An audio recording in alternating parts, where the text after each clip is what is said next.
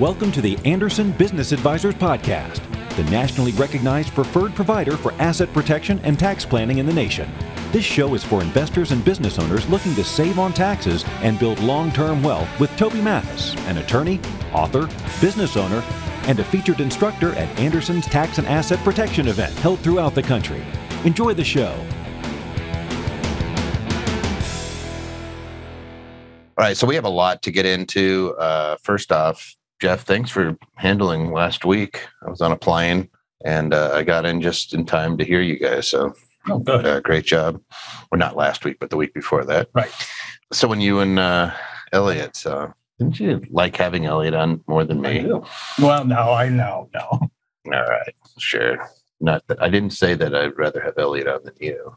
All right, guys, we got a lot to do. Very little time, right? So here's what we got. We got Tax Tuesday, ask a lot of questions. He finished on time. That's just not nice, Sherry. If you need a detailed response, you can always send it in via the Platinum portal. But otherwise, we're going to answer it. This is supposed to be fast, fun, educational. We answer a lot of questions here, and we want to make sure that we get you guys squared away. Questions that we're going to be answering today, I'm going to go through these fairly quickly, but we're going to hit them all. And we already have a whole bunch of questions going on. Before we go into there, I should say that we have on, I know that we have Christos, we have on Elliot, Matthew is on, Patty, Christos, Dana. Oh, Dana's on, Elliot, Thomas, Pio. My gosh, we have Troy. So we have some heavy hitters on, guys. We have some accountants and even to throw in there, well, I can't really say Troy's a bookie because he's also an accountant, but he's there. Mm-hmm. Dana's an accountant. Christos is an accountant. I'm a tax lawyer and Jeff's a CPA. So you got a whole bunch of people to answer questions for you. Just go ahead and shoot them out there. They answer all during the session. So you feel free to put it in the question and answer section. If you want to respond to something I'm saying immediately, put it into the chat. So if you have an immediate clarifying question that you need to ask, by all means, throw it in the chat. If you have a question that you want answered, that is a little more than just, hey, here's a comment on something we just said, then throw it in the question and answer. So questions that we have today. Does day trading cause a higher tax consequence than long-term investing? We will answer that. If I own a property and owe back taxes, can the government take it? If I die, can they take it? Can I rent a house owned by one of my LLCs? If so, do I have to pay rent to that LLC? How does rental income get taxed? So we're getting some good questions already. We'll answer those. I trade futures 4 or 5 days a week and never hold overnight. Would I be better off to move my trading accounts into a Wyoming LLC, taxed as a C Corp?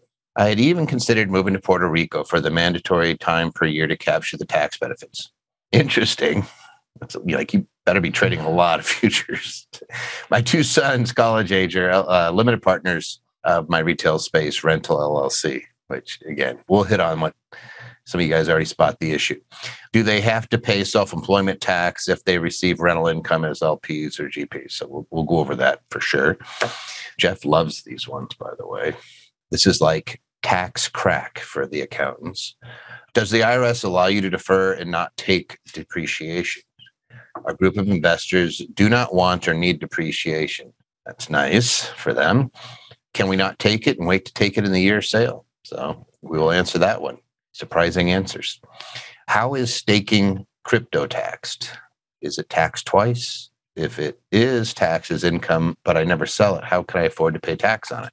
Great question. For those of you guys like crypto, we've been getting a lot of crypto questions the last few months. A lot of people getting interested in it. Now's the time to get in there, I guess. Good question on 1031 exchanges. I love the weird ones. If I'm doing a 1031 exchange, can I pay down my mortgage on the sale property to avoid boot? For example, the current loan on the relinquished property is $204,000. New loan on replacement property is $194,000. So it's a good question. We're going to get to talk about boot. Can solar credits be used 1-to-1 against capital gains? So the money you pay out is at least going towards a product that you own. Yeah, we'll talk about that. Good questions. All right, let's jump in. Jeff, does day trading cause a higher tax consequence than long-term investing? Typically, if you have gains, it's going to have a higher tax consequence, primarily because the day trading is all going to be short-term trades, whereas the long-term capital gains is subject to that long-term capital gain treatment, usually a much lower tax percentage. Yeah, you nailed it. So what Jeff is saying is when you trade, it's considered capital assets. So securities are capital. So they're subject to capital gains. If it's less than a year, it's at your ordinary rate, which is your normal tax rate. So if you're in the 22% tax bracket, that's where it's going to fall, just like any other income. As opposed to long-term capital gains rates, which you're going to hear a lot about as we keep seeing what's going on with Congress, is they're taxed at 0, 15, or 20%, depending on your income. And under that example, if you're in the 20-some% rate, you're in the 15% long-term capital gains rate. So it's taxed at a lower rate. So yeah, you're probably going to be much better off. If you're making, I'll give you an example. If I'm a day trader, married, filing jointly, making $70,000 a year, my long-term capital gains rate is 0. My short-term capital gains rate would be what? I mean, 70,000. So it's somewhere in the teens. Mm-hmm. So yeah, I'm paying quite a bit more, but it's not like you're getting the snot kicked out of you and you're not paying self-employment tax. So day trading is a fancy way of saying rapidly trading. There's no such thing as a day trader in the tax code. There's not such thing as a trader in the tax code. They kind of made it up as they went, and the courts decided. So what do you call an attorney with an IQ over 80? Your Honor. So they went to the come on. So they went to court and they started asking, Your Honor, what should we do? And the answers are all over the place. Like it's there's that old movie, Any Given Sunday, any given tax day. So you're like, holy kashmoli, these guys are coming up with all sorts of ways to deny people, sometimes give people. What I've noticed is that they'll oftentimes approve a trader when it doesn't really help them anyway, but they always deny you when it seems like you're going to come out ahead. I don't know. Maybe that's just judges. This brings up something that we've seen where people started investing when the market was way down. Mm-hmm. And had these big gains from the market rebounding. Right on. So then they had to make the decision, do I go ahead and sell while it's high and take the short-term capital gain, or do I risk holding it a couple more months and taking the long-term capital gain? And it really is an issue of how much you think it's going to go down if it's up significantly. And if only we had that crystal ball. Charlie Munger put it well. He goes, the hardest thing about investing, if you can learn to do this, you ready? I'm going to show you physically what to do. You take your right hand and you put it underneath your right butt cheek. You take your left hand and put it under your left butt cheek, and you keep them there, right? If you could just sit on your hands long enough, you tend to do okay. But that's long-term investing. That's what I like to do. The short-term stuff is like if you're chasing GameStop, AMC, and you're playing around in those games, then you got to be in and out. Or if you're someone who's just doing daily swings, I get it, right? I'm not going to tell you not to do it. I'm just going to say that you have a 95.5% chance of losing money if that's what you're doing, because that's the success rate of day traders. So, and there's numerous sites that can back that up. Plus, our personal experiences that people that try to time the market, would you say it's 80% lose? Yeah, I mean, if you're trying to beat the AI computers, they are good. You're not likely to be successful. Now, if you're just trying to beat out the Robinhood people, you may have better luck. Or you just sit back, buy good companies that are paying dividends, and you sit back and you let them increase. Just like, again, the hardest thing sometimes is the waiting. Isn't that gosh darn it, that's twice I've done that this week. I started quoting Tom Petty songs. Heartbreakers. All right, next one. If I own property and I owe back taxes, can the government take it? If I die, can they take it? If you owe back taxes, the government can certainly take your property. They can put a tax lien on your property, and if that lien is not paid, you will find your property being sold on the county courthouse steps. Yeah, so I guess I would do one little nuance here, because words matter, right? Can the government take your house? No. Could they potentially foreclose on your house? Yes. And then they could sell it to make up for the taxes. So like your house is worth $500,000. You have back taxes of 50. They go push your house into sale and it gathers 450,000. They can't just take your house, right? They can't just take the whole thing. They can take the portion that they owe. And you usually have a redemption period, even if there is a government sale, where usually it's depending on where you're at. I think it's about a year. Yeah, I was going to say, I think it's usually a year. That after your house is sold to a third party, you still have up to a year. I think California recently pushed that. There's a redemption period, but regardless, don't let your house get sold at a foreclosure sale. Like, people invest in tax liens quite often, and sometimes they'll end up with the property because people just don't want to deal with it. And then the second answer is, if I die, can they take it? Yeah, it's part of your estate. So again, they can't just take your house. What they have is a lien against your house. Let's say that the government is in second position, meaning that you have a mortgage on your house and then you have unpaid taxes. The government would be considered in second position. So let's say that the primary, like this is what happened in 2008, 9, and 10, primary forecloses. The government lien gets extinguished because they've sold the house. The government generally has a period of time when they can redeem the property for the interest and taxes or in the payment that the mortgage company paid. It gets really wild when you have a second. And so then they could go in there and try to take it, but they're in second position. But just because your lien gets extinguished does not mean that you don't still owe the debt, and vice versa.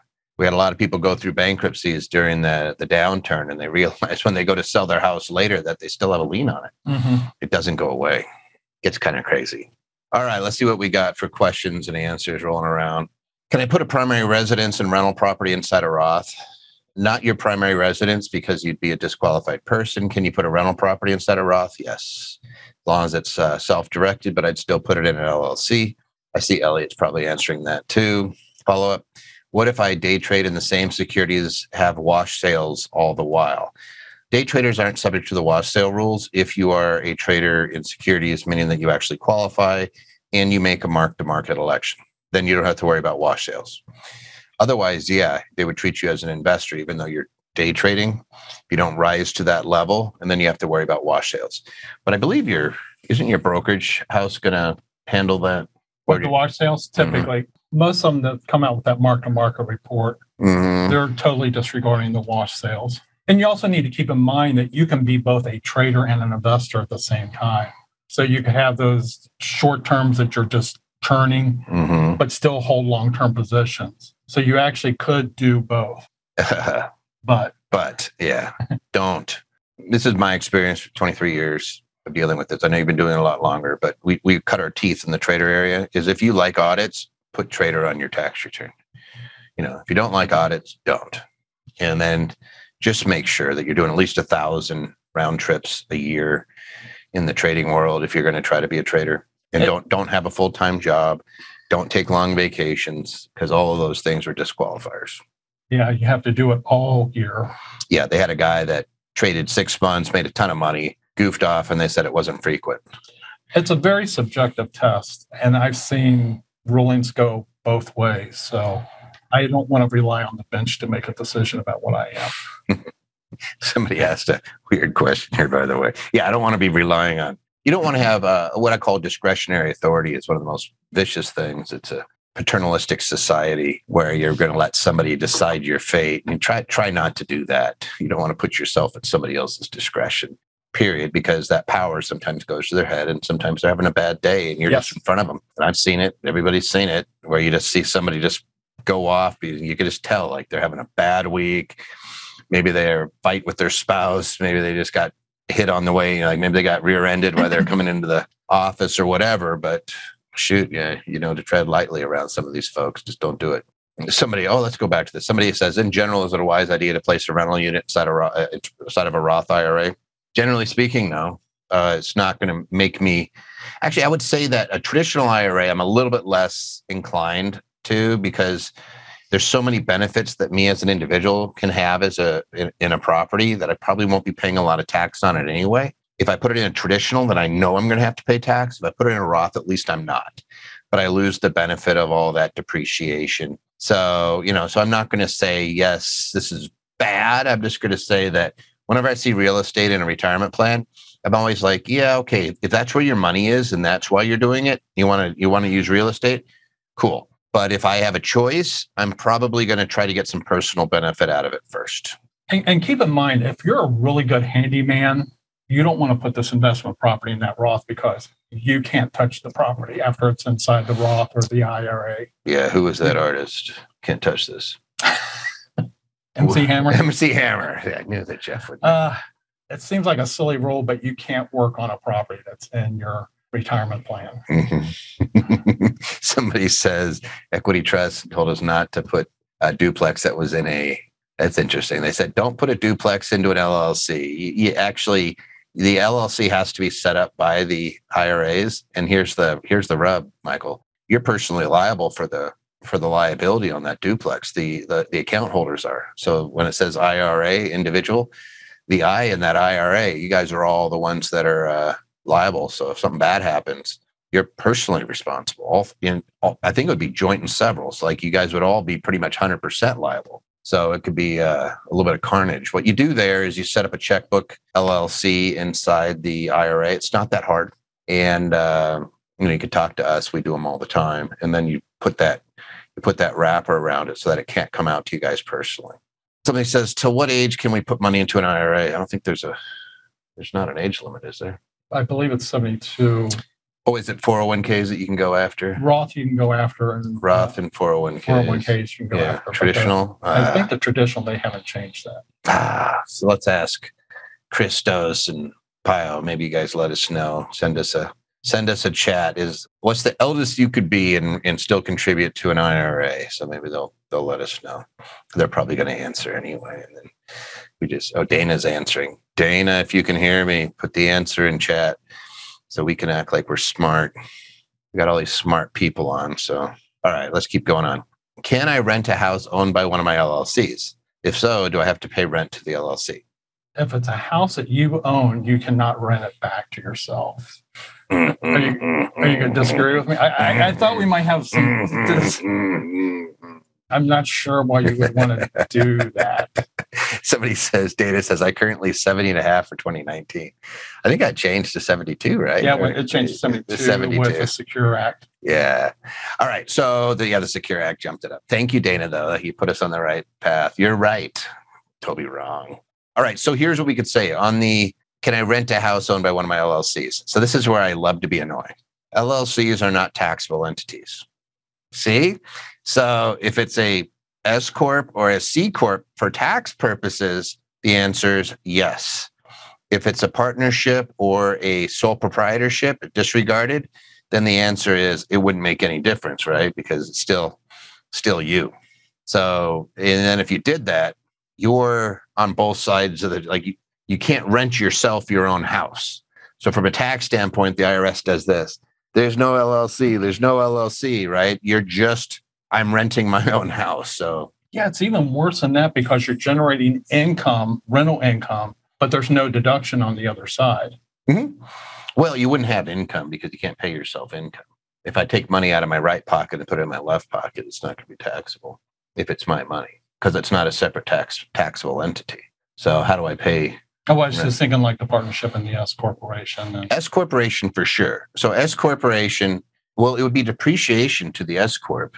So if I pay it rent, it's going to depreciate it. The only time you would do this, guys, is if you've had a property that went up in value and you wanted to use the 121 exclusion, the $500,000 exclusion if you're married filing jointly, or $250,000 exclusion if you're single, and you want to use that and you sell it under an installment sale to an S Corp, opt out of the installment sale so that you have all that gain. So you have a higher basis and then you rent it out to other people and you start depreciating it. And then maybe you come back and you say, boy, I miss my old house. And then you rent it from yourself. That might be the only situation that I could foresee. Otherwise, you don't want your house in a C Corp.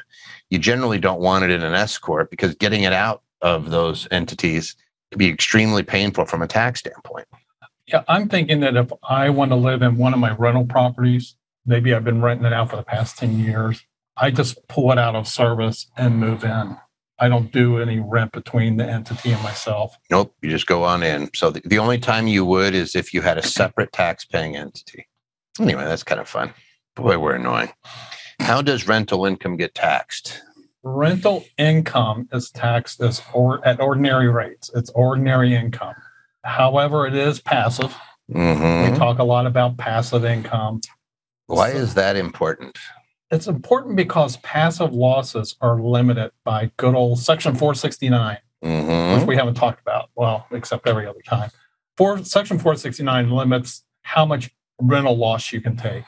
If you're below $100,000, you can take up to $25,000 of loss. And that phases out over the next $50,000. That's if you're an active participant in real estate investing, which is 200 hours. You don't have to do any hours. It's just, do I manage the property? Oh, okay.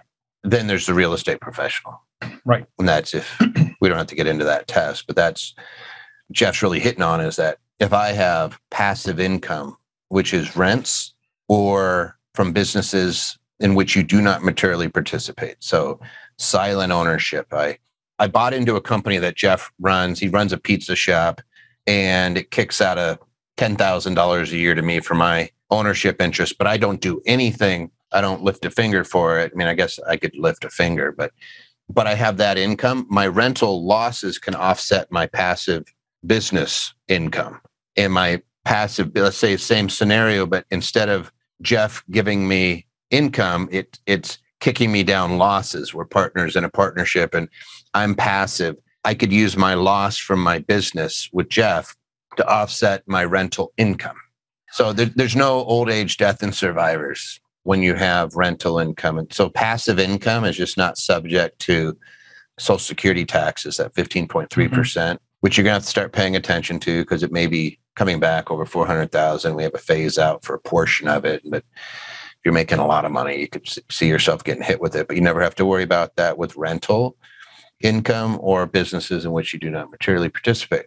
But rental losses and losses from businesses in which you do not materially participate cannot be used against capital gains or ordinary income from other active sources. So you make W-2 income, 500 grand a year. You have rental losses of 100. You can't use the rental losses against that income, with the exception of if you qualify as a real estate professional. So that's why it's important. So, the big categories of income, you have your active ordinary income for like wages, or if you're a sole proprietor, or if you materially participate in a partnership. Then you have portfolio income, which is your rents, which is royalties, dividends, interest, capital gains. And then you have passive income. Those are the big three categories. Most people try to pick them into two, and they always say like, oh, there's passive and there's active. Well, no, there's actually portfolio. So anyway, so how does it get taxed at your ordinary rate? You offset it though with depreciation. And a guy like Jeff, who's a genius with the tax code, knows how to accelerate your depreciation. So you go to an accountant that knows what they're doing. Jeff may be looking at you saying, hey, you got some income here, but you're in a high tax bracket. And he might start whispering in your ear, hey, we want to rapidly depreciate this thing. Maybe we want to look at doing a cost seg on your property. Maybe we want to look at taking some bonus depreciation. Maybe we want to look at your other structures. So it gets kind of fun. Jeff's smart. All right. We have lots of questions floating around there. I understand 1031 exchanges cannot be done between immediate family members. However, can family members do a swap properties? That's not exactly correct. Yeah, right. You can actually do 1031s with family members. Where it comes into effect is there's a holding period afterwards. If I sell 2 or 5, it's either 2 or 5. So if I sell a property to my son, or do a like-kind exchange with my son, he has to hold it for a certain period of time. If he doesn't, it blows up my like-kind exchange. Yep. And they come back and say, hey, Jeff, remember that 1031 you did? Now you owe us tax on it. Yeah, there's a few one. All right, what else we got? I'm not going to sit here and answer too many just because we'll be here all day. I'm not saying anything. I trade futures 4 or 5 days a week and never hold overnight. Would I be better off to move my trading accounts into a Wyoming LLC taxed as a C Corp? I have even considered moving to Puerto Rico for the mandatory time per year to capture the tax benefits. Is it mandatory you do that? I'm going to stipulate it on one thing. If you have a lot of expenses with your trading, you may have investment materials and computer programs and things of that nature. I may want to put it in an LLC and partner with a corporation or somebody who can actually take those deductions, because individuals cannot take those investment expenses. Now, if you're trading if you're doing futures though, go over futures trading. Trading futures typically get handled under what they call Section 1256. Yes, we like 1256. And 1256 divides each sale into two portions. I believe it's 40% short-term and 60% long-term. Yep. So you get the benefit of those really tasty long-term capital gains rates, no matter whether you held the future for a day. Like in this case, he's buying or she's buying them and selling them in the same day. 60-40. I'm not a fan of putting them in a corporation. If you run into sudden serious losses, you could have losses trapped in that C corporation forever.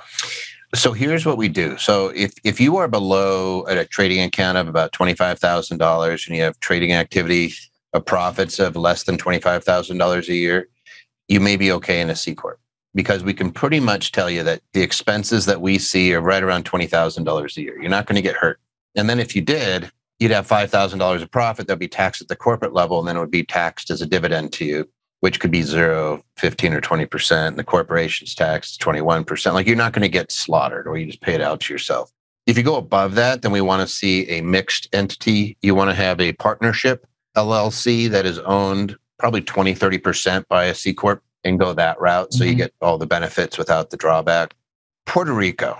All right. So Puerto Rico is a U.S. territory, and it gets special treatment on its taxation. It's under certain circumstances, capital gains and business income, and I think it's even dividends, are taxed at 0, 4%. Like it will be taxed much, much lower in Puerto Rico.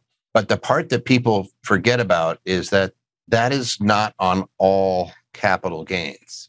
So people think I have huge capital gains, I'm going to run to Puerto Rico and I'm going to avoid them because I stay there there's an on-island requirement of 183 days, which means you physically have to be present for at least 1 minute, 183 days out of the year.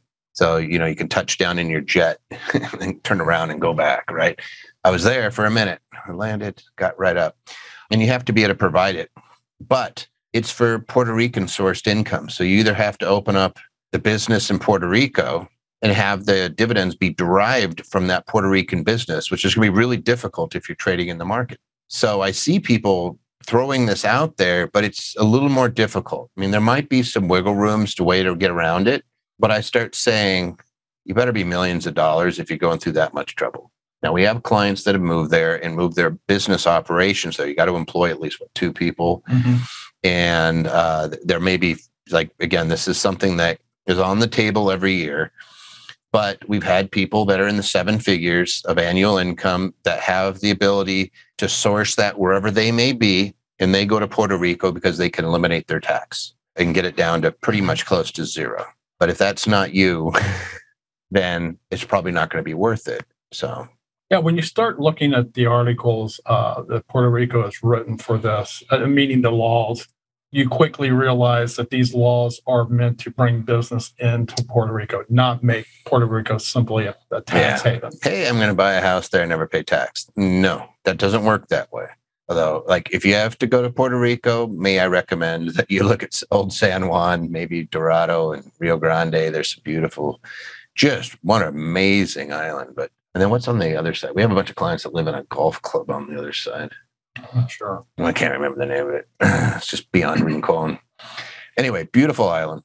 If you go to Puerto Rico because you want to go to Puerto Rico, though. Don't go there just for the tax benefits. You got to really like it. Plus, somebody says, I believe the name is Bahia.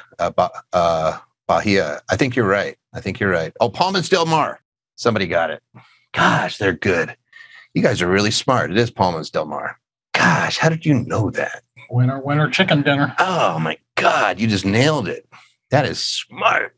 Yeah, Palmas del Mar. It's beautiful. They have a beautiful stadium there and all sorts of fun stuff. All right. My 2 sons, college age, are limited partners in my retail space, Rental LLC, which is really smart, by the way. I don't always like giving interest to the kids, but they can pay for their college out of that income that's flowing through, right? It's at their tax rate. So it's smart. Do they have to pay self-employment tax if they receive rental income as GPs or as LPs? Well, since this is an LLC, the proper term is just members. Yeah, so this is where it gets weird. LP means limited partnership. You can't be a limited partner in an LLC. So a member, we'll call it non-managing member. Yeah. Pretty much the same thing as an LP, but for an LLC, they don't have to pay self-employment taxes because they're not doing anything in that LLC. But even if they were, it's rental income. It's passive. Well, that's true. So, like, this is the weird part. That's really smart. Yeah. So, rental income, we just went over this, is passive, right? How can you make it active? Well, it depends on what you're doing. Now, if I have a management company, so a lot of syndications will be set up where, like, hey, we'll have the people that invest, but I'll have a corporation or something that is where the folks that are managing it are, and they're charging a fee. So that's no different than charging to paint the house. I am getting a fee for a service. I'm managing, I'm getting a service. It's no longer rental income. But if they do nothing else, and this dad or mom just sits there and lets that passive income flow through, it's just a partnership, no self-employment tax, no old age disability survivors insurance, no Medicare. It ends up being pretty good. All right, let's see what else we got. See any questions up there you want to answer? Yeah. Is our board up there? Jeff. They've answered 70 questions thus far. Holy cow. Somebody's asking about creating a lien against the house. Oh, so if they're worried about maybe property taxes, you could potentially put a lien against the house. It'd have to have substance, and then you foreclose, and then you hose over the government, and then they'd come after the estate. But anyway, yeah, you could potentially do that. Does your company do paperwork for property into nonprofits? Also, someone already formed an LLC for the property, but the vision for the property changes. So is it possible to dissolve the LLC and remove it? Okay, we're not going to get into too much of the specifics. The answer is I love putting property into nonprofits. If it's for low to moderate income housing, for veterans, shared housing, for rehabilitation, dependency, for special needs, all those things qualify as nonprofit activity. The beautiful part is that when you donate the property into the nonprofit, you get the fair market value of that property, so long as you held it for at least a year. So if I've held a property for 20 years, I've depreciated it. I'm pretty far along in the depreciation, but it's gone up in value. So we're at the peak of a market and we say, hey, you know what? I want to donate it. So you donate it, you get an appraisal. Your deduction is the fair market value, that appraisal. You're going to have to attach that appraisal to your return as well. Do you know what the form is? 8283. 8283. So you're going to put that on the tax form, and it's going to be limited, like your taxable income. That's the limitation, right? Not adjusted. It's taxable income. It's going to be limited to 30% of your taxable income per year, but you can carry it forward 5 years. So if Jeff's making $200,000, he gives a $500,000 piece of property away to a charity, Toby's nonprofit, then Jeff gets to write off. So he's making $200,000. So 30% of that would be $60,000. So he'd get $60,000 off in year one, $60,000 in year two, $60,000 in year three, $60,000 in year four, $60,000 in year five, $60,000 in year six. So you're going to get to write off about $360,000 of that $500,000. So you mentioned that this house that you're donating is almost fully depreciated. Mm-hmm. What happens to depreciation recapture? Don't I have to pay tax on that? No. Mm. See? Jeff's liking this, right? No, and we could do that with Bitcoin. We can do that with stocks. We can do that with any capital asset. It actually is pretty cool. I think there might be some, if it's an antique or a art, I forget. Collectible. Yeah, there's some sort of funky rule, but there's a limitation on how much you can write off. It's like 20%. Right. Let's see if there's any other questions. I will just go right on in. Oh, look at that. Follow Anderson. We're on Facebook, YouTube, LinkedIn, Instagram, and Twitter. You can get your doses, your tax doses, your asset protection doses, your business running dose, whatever. You guys see today, by the way, that who was it that came out about Bezos and Warren Buffett and Elon Musk not paying tax? I did hear that.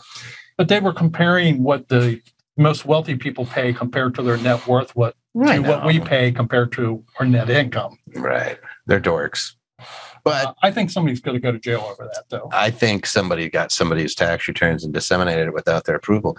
Because they wouldn't say where they got the information. But they've been doing that for they did it to the past president and nobody got in trouble. Of course, everybody jumped on him, but it's kind of like, all right, so now you did it to Buffett, you did it to Elon. Elon's just going to tweet, and something bad's going to happen to you. Somebody's going to disappear. Bezos is like, hey, don't mess with me. I'm taking off into space. Bezos is going to be up at the moon. Yeah, somebody says the results are stark. 25 people saw their net worth rise a collective 401 billion. They paid 13 billion in federal income taxes. Yeah, well, we've been telling them how they do it for a while. Like, if you ever get bored, just go back and listen. And like just about every time we talk about loans are not income, right? So if you have a highly appreciated asset, you do a security-backed line of credit. So if you have a big trading account, don't sell stuff off to live. Just get a loan against it. It used to be LIBOR plus like a 0.5%. So it was like, for a long time, it was like 2% you pay on your security-backed line of credit. It's like, why would I sell it and have to pay 20 or 23.8 plus my state when I could just borrow against it? And that's how a lot of these guys live. They borrow against their assets. In fact, I think they said Elon had something like $80 billion pledged against his Tesla shares. 100% legal. It's just being smart. Although we'll demonize them. We like a little class warfare in this country. So we'll get all ticked off at them. But until you sell something, it's not taxable. So it said Bezos' wealth grew by 99 billion over the 4-year period, but he paid a true tax rate of 0.98%. And to be clear, that was based on his net worth, not his income. We don't tax net worth here. Not until except when you die, right? And then will those guys get gotten? No, because they're going to give it all to charity, which we've been saying for years. It's like there's trust or charity. Take your pick. When all the lawyers are like, do a will, I'm like, okay, you don't work with people that are worried about taxes too much, are you? Or about court, voting court. You like court? You like taxes? Do that. Otherwise, don't. All right. Does the IRS allow you to defer and not take depreciation? Our group of investors do not want or need depreciation, which we're going to have some fun thoughts here. Can we not take it and wait to take it in the year of sale? IRS does require you to take depreciation. Put it this way. If you don't take depreciation, they're still going to reduce your basis by the amount of depreciation that you were supposed to take. So depreciation you may or may not take, but you must recapture. So if you don't take depreciation, you're going to have to pay tax on it, even if you didn't. So like it's great that you have investors that don't need to take it, but you better take it. Now, if it creates a loss, that's fine. When you sell it, that loss will be released and reduce your taxable sale, right? It's going to be released in the year of sale when you get rid of it. Now, here's the thought for you guys. If you have investors that don't need depreciation, it means you don't need losses. There is the ability to do unequal distributions of loss in a partnership. So if you have an LLC taxed as a partnership, you may want to take your group, meet with a good lawyer, and come up with 2 different classes of stock or of partnership, ones where the losses are allocated and one where there's not. And there should be some sort of economic benefit other than taxes for doing that. So there should be perhaps a preferred payout or something along those lines. But if I don't need the depreciation and I'm willing to give it up, that means that the partnership's still going to take it, but Jeff needs depreciation. I don't. He and I can enter into a partnership where all of the losses get allocated to Jeff because he needs the depreciation. Mm-hmm. And if I don't, then I just say, no, I don't need it. Another thing I've seen is where all the business income, say it's rental income, goes to the managing member or the GP, and the investors are solely in for an equity stake. That when we sell this property, I'm going to get my share of it. And I've seen them also with guaranteed returns on those. So they're getting so much back every year of their original investment. But you have choices. It is possible, I hate saying this, it is possible to not take depreciation until the final year. It's going to be treated the same way regardless. You're going to you're going to take it all the depreciation that you failed to take and lump it into 1 year. You're going to have to do a change of accounting method, file that form, and it may not be pretty. So I really would not recommend doing it. But you want to do it as you go along and take that loss. Even if you guys don't need it, carry it forward. It gets released the year that you dispose of the property. If you don't dispose of the property, it just keeps carrying forward, right? Yep. And what about if you die? Do you lose it? No, whoever inherits your investment Would get the loss. Would get the loss. And if they take your place, they also could get a step up in basis in that property. Mm-hmm. We like it, then depreciate it again. Yes. All right. How is staking crypto taxed? Is it taxed twice? If it is taxed as income, but I never sell it, how could I afford to pay tax on it? So staking is taxed a lot like mining is. Staking is a lot more simple. What is staking? Staking is you do something to earn a virtual currency or a fraction of a. You're verifying, like when they talk about the blockchain, exactly. You're one of the little computers that verifies this is right.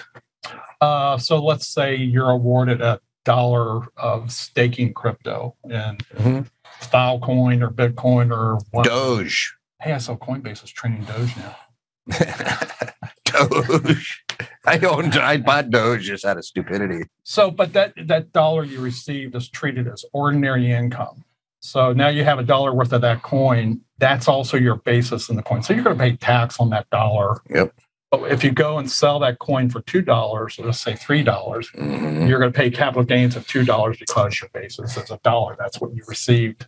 What it was worth when you received that stake. And this is where it gets weird. So it's ordinary income to you when you get paid for something. So if I give Jeff $1 or if I give Jeff a fraction of a Bitcoin, that's income to Jeff. He has to pay. Like, how do I afford to pay the tax? The IRS and the Treasury honestly doesn't care. They just say, yo, tax on it. So you made $30,000, but I have no money. Jeff Cookies, pay up. That's how they act. So, but your basis is, like Jeff said, what you received it. So what if I sell it and I lose money? Then I have capital losses. This is where it gets really goofy. Capital losses cannot offset your ordinary income except $3,000 a year. So you could be in a situation where you're staking and you're making money, but you'd have to be pretty big. Let's say you got $20,000 or $30,000 worth of staking payment, and that's ordinary income subject to self-employment tax. So you got all these taxes owed on it, and then it crashes, and you sell it, and it's worth $1,000. So you got taxed at 30. You'd have to figure out your cost of running your equipment and everything else, reduce the amount. So you're 30. Let's just be real. You're going to end up, let's just say that you had expenses that offset it by about $10,000. So you're going to end up with $20,000 of income.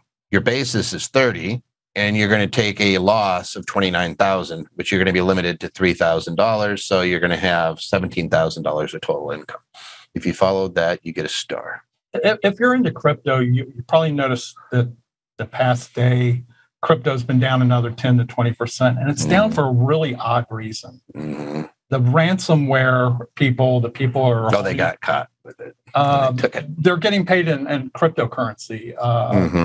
Colonial paid the Russian hackers $4.4 million. Well, the Department of Justice went right into the hackers' wallet and pulled out $2.3 million. How did they get into the wallet? I'm not sure. They are obviously very good at what they do. That has kind of scared everybody who's in crypto. I thought that they couldn't get in it. That's why you need a cold wallet, guys, so they can't sneak into it. Yeah, I know. Like some of the softwares have a cold wallet or a vault. Well, the same thing. So you have the actual Binance, Coinbase, where they're actually the exchange and they're holding your Bitcoin. Then you have an online wallet like you might have on your phone or something, which is connected to the internet, right? Somebody can get in there. And then you have the cold wallet where you're walking around with it in your pocket, it's coded, and you download it in, and then you could actually transfer that electronically. Yes, it's important you keep that secured, because if you get robbed of your virtual currency, it's not deductible. Yeah. Crazy as that sounds. And somebody else is saying they found access to private keys. They have vaults where, what is it, Unchained and some others, where you have multiple keys to a business. So like this was a business, the ransomware business. So somebody says Bitcoin wasn't in a wallet, it was in an exchange based out of California. Oh, there we go. So they were actually sitting in the exchange where all we had to do is get to the exchange. And by the way, Coinbase shares information with the IRS. If you think that, hey, I'm not going to report any of that, you're going to get a knock on your day. Hey, we know you sold a bunch of Bitcoin. We know you traded it for a Tesla when you still could. And it remains one of the most highly audited areas. And somebody says the crooks were careless with the password. I want to figure out how they got it. It's pretty funny. It's like I can see them. I can't remember. they can hack an oil line, but they can't keep their Bitcoin secure. That's the group is called Dark something, but it's horrible. Can you imagine saying, "Oh, we got hacked." I can't believe the government hacked us.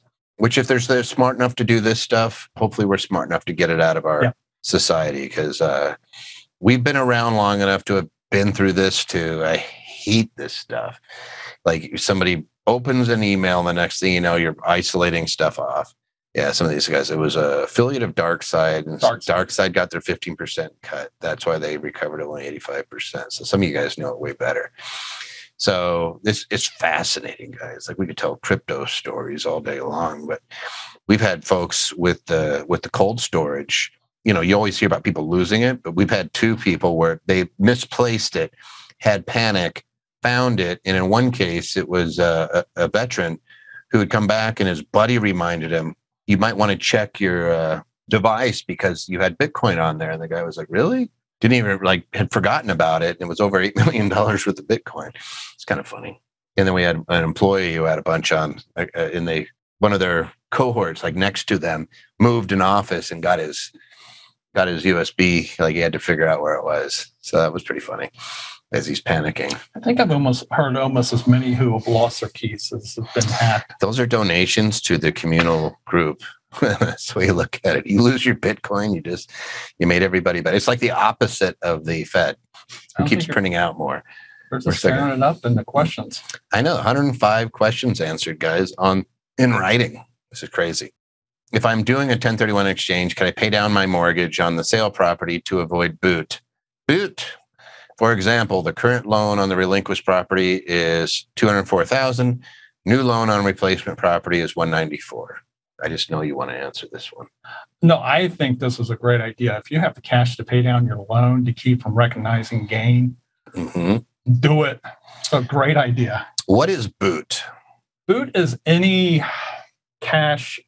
Let's start with just cash. And any value you receive out of the exchange, meaning it doesn't go into the next property. One of the weirdnesses of 1031 has to do with loans, that you have to buy into another loan that at least matches or exceeds your present loan. So you trade up in a 1031 exchange. You trade across or up. Right. If you go down on equity, price, or the loan, then there's something called boot. And boot is taxable to you. And the only way to avoid boot, there's only one that I know of, is if it's mortgage boot, you can bring cash to the table. This is the only one I know of, and pay down mortgage boot. So in this particular case, there is boot. It's the difference between $204,000 and $194,000. So there'd be $10,000 that's taxable, but you can bring $10,000 to the table at closing and avoid the boot. So you can always reduce the mortgage amount. You can always bring more cash in. But if you're walking away with cash ever out of an exchange, you're paying tax on it. And how boot works is you get $1 of boot, and say you have significant gain. You're going to have that you're deferring. For every $1 of boot you have $1 of gain. It's no weird percentage. It's dollar for dollar. Now I get this boots are made for walking thing. It just went through my head. It's like, gosh, 1031 exchange. I was thinking of Da Boot. Da Boot? The old German submarine movie. Das Boot. Das Boot. Das Boot. All right. Can solar credits be used 1-to-1 against capital gains? So the money you pay out is at least going towards a product that you own. No. And the reason for this is a credit is a credit against tax. It directly reduces your tax. If you have a $10,000 credit and your tax is $15,000, then your net is you only owe $5,000 of tax. The problem I saw with this is you don't want to apply anything against capital gains. That's the last thing you want to apply. Unless it's short term. Unless it's short term. Sure. Yeah. So. And I'm thinking long term. Yeah. So tax credit is just like $1. So is it used 1-to-1 against capital gains? No, it's used on the taxes owed on capital gains. And you should be looking at your rate. So like Jeff just said, if you have long-term capital gains and that's all you're paying tax on, your solar credits are being use it against something where it's high tax rate. Like you're much better off. But in most cases, your tax credit is simply like, hey, if I own $10,000 and I have a tax credit of $5,000, great. It's just used. It's not a deduction. It's used like cash against it. Now, something to plant a seed on, guys. This is pretty big in my mind, and I want to see the incentive. Let's see if the government ever figures this out. Right now, they'll give you a 26% tax credit on solar installation on your personal home, or if you're a landlord on a rental home. They'll also allow you to depreciate that same solar panel array including the installation on a rental home. But they limit your basis for the deduction by half of the credit. So if your credit was 26%, you take 13%, half of that against whatever it is that you paid, and you could depreciate the rest. If you want landlords to go solar, increase the incentive. If you make it 50%, landlords all over the place are going to slap solar on all their properties. I'm actually holding off on putting solar on my house because I find it hard to believe that nobody in this administration has suggested increasing the credit. If you want to, how did Tesla benefit? Subsidization. They subsidized the cost of the car with the $7,500 tax credit, and they were going out like hotcakes, right? Right. How does Amazon? How were they successful? They subsidized the delivery with the U.S. Postal Service and through others. How does Boeing? They're subsidized. Like you could go through the whole list of people taking advantage of when the government says, "Hey, we're going to give you some incentive to do something." Right now, people aren't acting on the 26%, so it's probably not high enough. But if the government really wanted to do something where it didn't cost them a nickel, and you wanted to see a whole bunch of solar go out there, that's how you do it. A lot of places will lease solar now. There's unfortunately no solar credits to you for that. To them, it would be, right? Yeah. So it's still not, it's much cheaper than actually purchasing the solar yourself. It saves you some money on energy, hopefully. We don't know the true lifespan of a solar, too. Right. Like a lot of this stuff, the original solar panels put up are still good. I think that's one of the advantages with some of the leasing is they replace the panels as they go. I don't think they do go. That's the thing. Yeah. But I think Tesla's making panels now. Tesla's absolutely making panels. And they had panels that were on roofs in Houston when we had the big, in Texas, when you had that big freeze and you had the failure of the electric system, and they didn't miss a beat. So there's something to be said for going off grid a little bit on the electric side, especially when they say that the underbelly of our country is our electric grid, and that the hackers might be targeting it. It might be time to look at it. But I wish that the government would incentivize us to do it. If it was me, I'd say, hey, let's jam this on. Like, hey, we really want to spur the economy. Give us a tax credit that's so tasty that we can't resist. And all the landlords out there will be like, yeah, I'll put it on my property. There's a lot of us. I would like it. Anyway, so that's about it for today. We're at 4 o'clock. Look at that. What the heck? Are we at time? 4:02. Oh, we're so good today. This is crazy. We're good. All right. So, hey, you guys, you can always subscribe to our YouTube channel. By all means, do. Please. Come on and join us. Spread the word. And know that Tax Tuesdays are always free, and anybody can join. I don't care whether you're an Anderson client or not. Please invite other people. So we like doing these. If you like this and you like the information, go to our podcast. There's a ton of really cool information out there. I just did another one on conservation easements. You hear it in a negative sense, but we have folks that do it the right way, and some really, really bright folks. And I brought Tyler Surratt on another one that they're doing this year. And these are legitimate. Like, there's actually a developer, meet the developer, and part of the land they're conserving, part of the land they're developing. So we know exactly what their costs and the benefits are, which is what the IRS wants to see. So they do a really great job. There's not too many people. We only had one that we approved of last year. We'll have one that we approve of this year. There's no others. And it's because so many of them are full of poopy. That's a legal term. But by all means, go in and listen. That'll be up on the podcast soon.